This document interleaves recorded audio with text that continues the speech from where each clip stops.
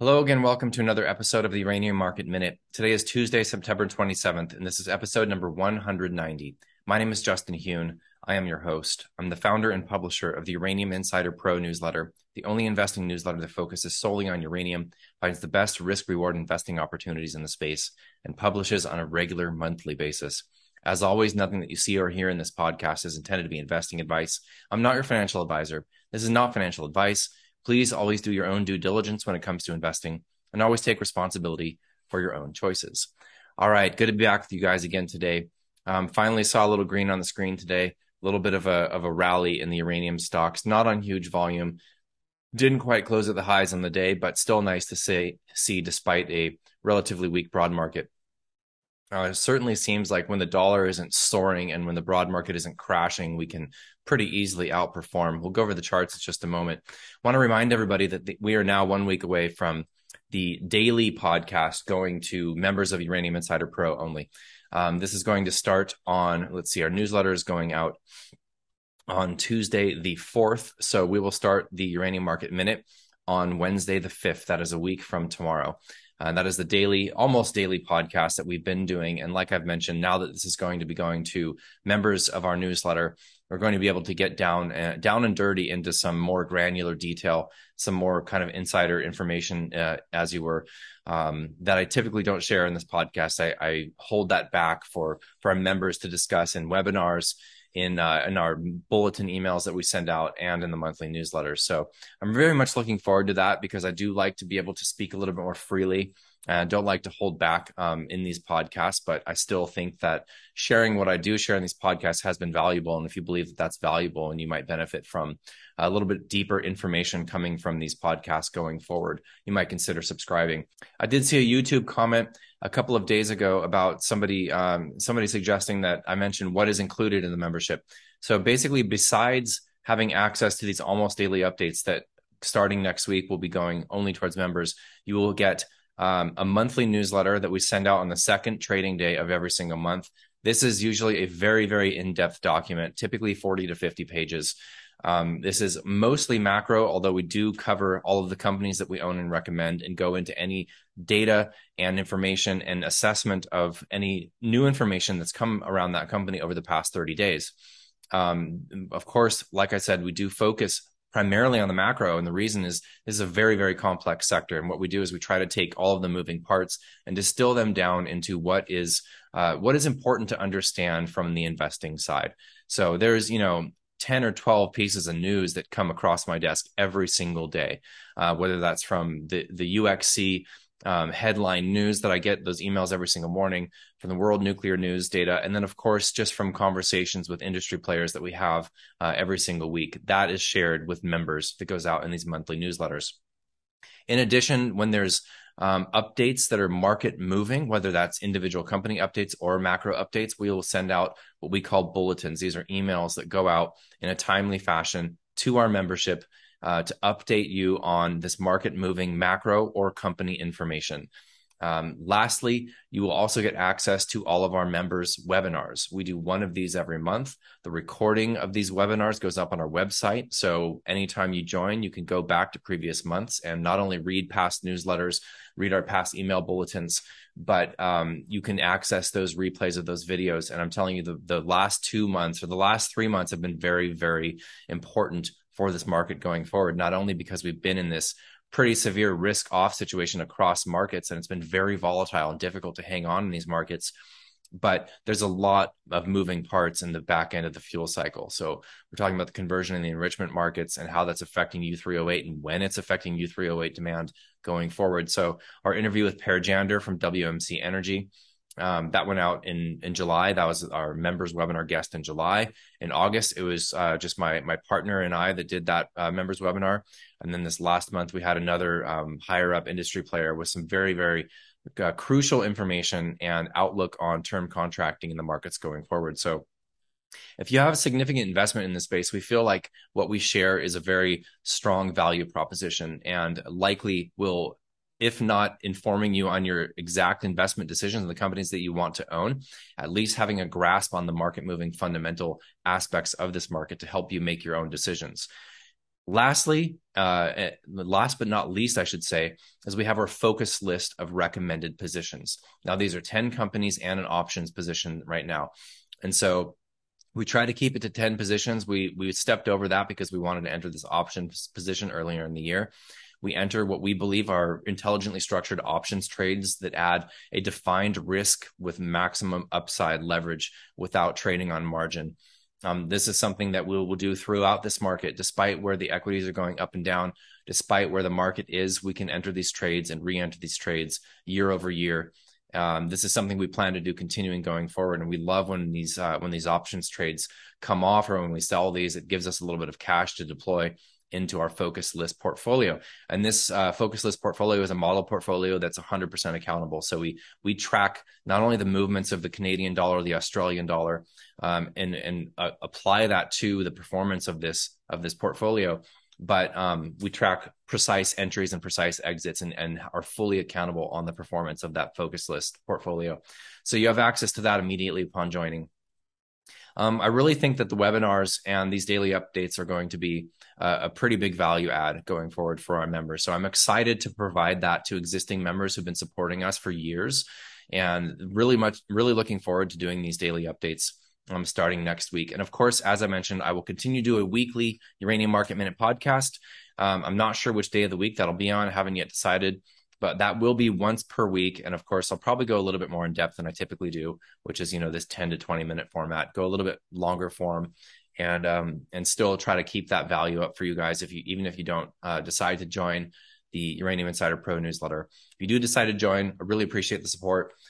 We work tirelessly for this product and the service, and it's something that we're very proud of, what we're putting out, and we will continue to work for you guys going forward. And it's become kind of a huge undertaking, and it's been a passion project. Honestly, this has been very much enjoyable, very rewarding, very humbling, and we're extremely excited about what's going to happen for this market going out into the future over the next few years, and perhaps even longer than that.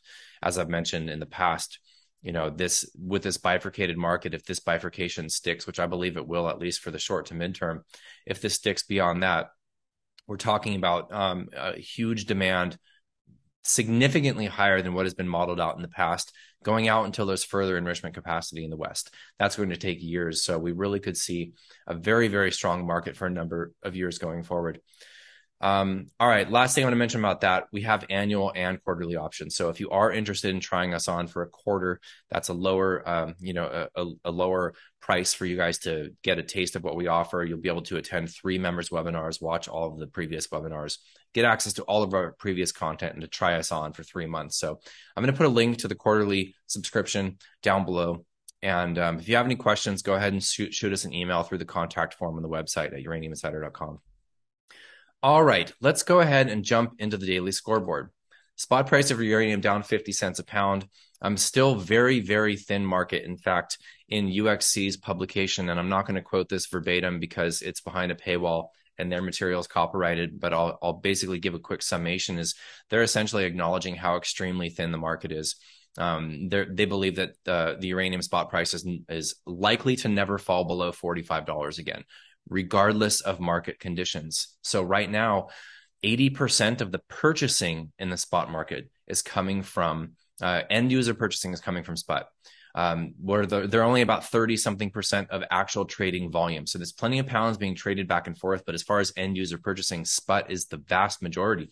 So while acknowledging that, even with risk staying off in the markets, they don't think we're going to see below $45 a pound again. That's a very, very strong statement coming from this entity.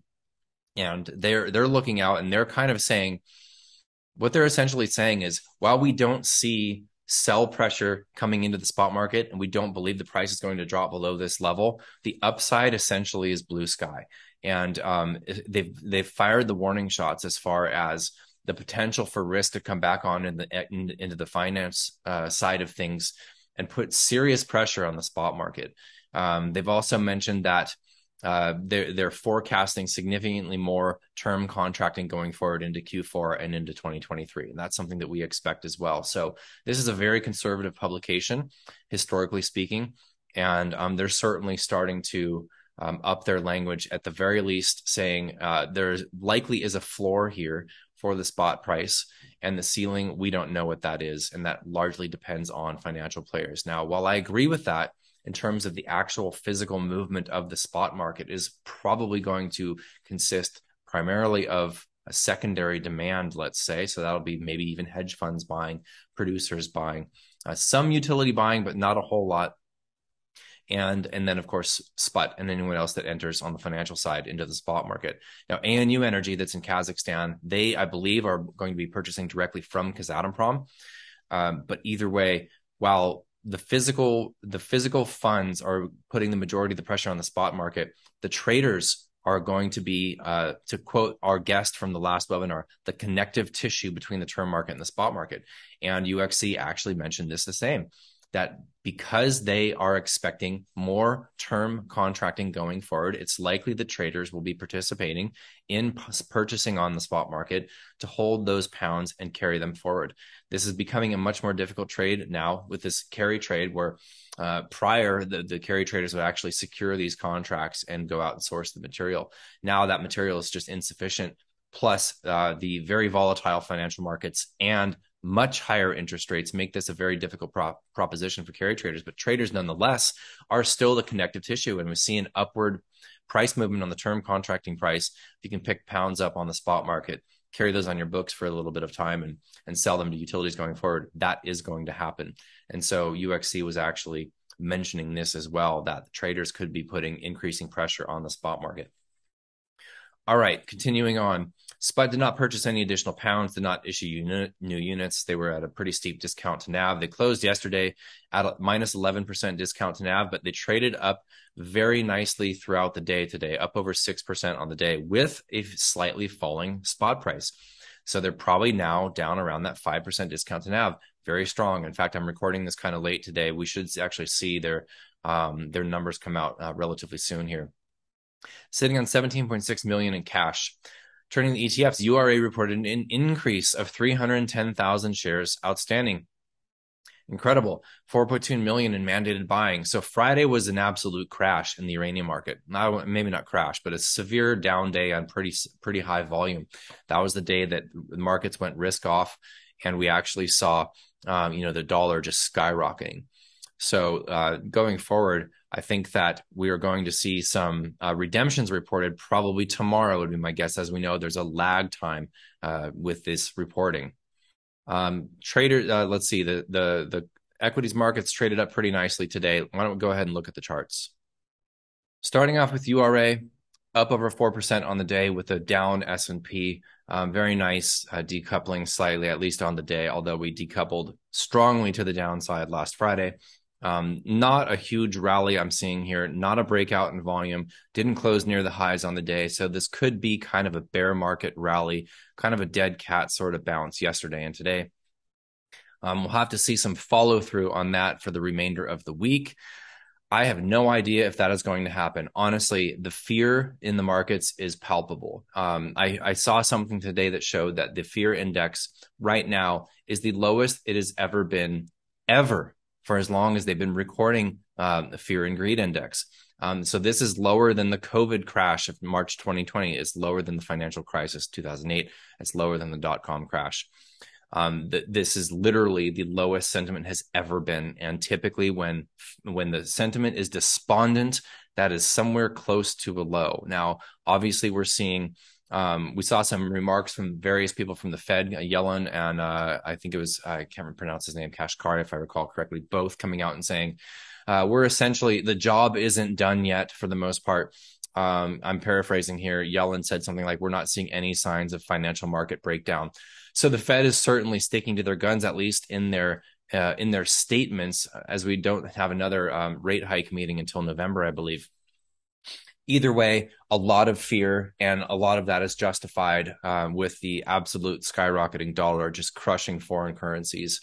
It's a mess out there, guys. It really is. So there's a lot of fear around the markets. We certainly are not seeing a breakout in the uranium sector here by any means. That we're a long ways away from a breakout. We've got URA closing well below the declining 200-day moving average, with the 50-day below the 200-day. Volume is not picking up. I'd like to see us back above those moving averages on strong volume. And the interesting thing with uranium is that it's almost impossible to predict exactly when the sector is going to run. So you can make even short to midterm prognostications on the movement of the commodity, which I have and I do, and I believe the commodity is going higher, and it's going higher potentially quickly and potentially soon. When exactly the uranium market breaks out is very difficult to forecast, and that's why I don't even attempt to forecast when we will break back to the upside.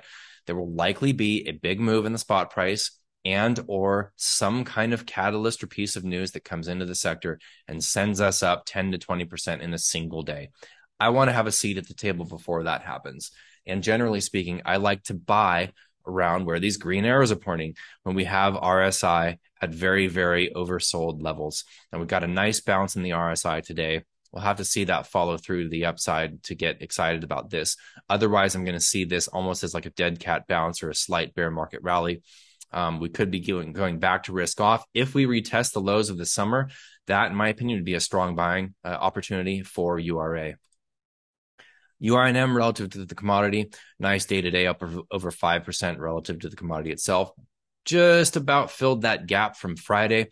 Again, if risk goes back off and the uranium price stays solid and firm, right here at around 48.50 a pound spot, we could see this come back down. We even could see a retest of this horizontal line that was support in June and was resistance way back before the market broke out. So this is, we are very close to being back down to those levels of basically pre-bull market relative to the commodity itself. And honestly, this pullback over the summer and the risk coming off the markets, if you have a long-term vision for this investment, it's been a gift. If you have a short-term outlook for this investment, it's been an absolute headache, and the volatility can be very, very frustrating. But if you have a vision going out a few years like I do, the pullback in valuations for these equities relative to the price of uranium has been a gift, and we could retest that level if markets continue to go risk off. Cameco continuing strong, up over 5% on the day, pulled back pretty significantly from the highs on the day, still the strongest chart in the space. URA relative to the S&P, nice day, up over 4.5%, almost 4.5% on a relative basis. We still have this big gap down here from the breakout on the Japanese news, the breakdown from that perfect bear flag, back barely above the 200-day, above this lower trend line. Would love to see some strength come back into this. And I think we can do it if the dollar doesn't keep soaring, even in a declining S&P. When the S&P trickles down and we aren't seeing a crash across commodities, we tend to outperform. And you can see that just historically since this market has taken off back in late 2020. Lastly, the Sprott Physical Uranium Trust traded up very nicely today, up over 6% on a nice little bump in volume as well. Nice to see that gap in their discount to NAV close on the day. Still traded down a couple percentage points from the highs on the day, back up closing above that 200-day. This is a pretty nice looking chart. Overall, as you can see, this has been a very, very long-term consolidation with some really big swings to the upside and the downside. But basically, for the last year, we've been trading in a range. Eventually, we will break up and out of this level. All right, so mailbag section today. There was a shelf equity offering from Cameco that was announced. And there was a lot of speculation around Twitter around why they did this. So essentially, Cameco filed a $1.5 billion shelf equity offering.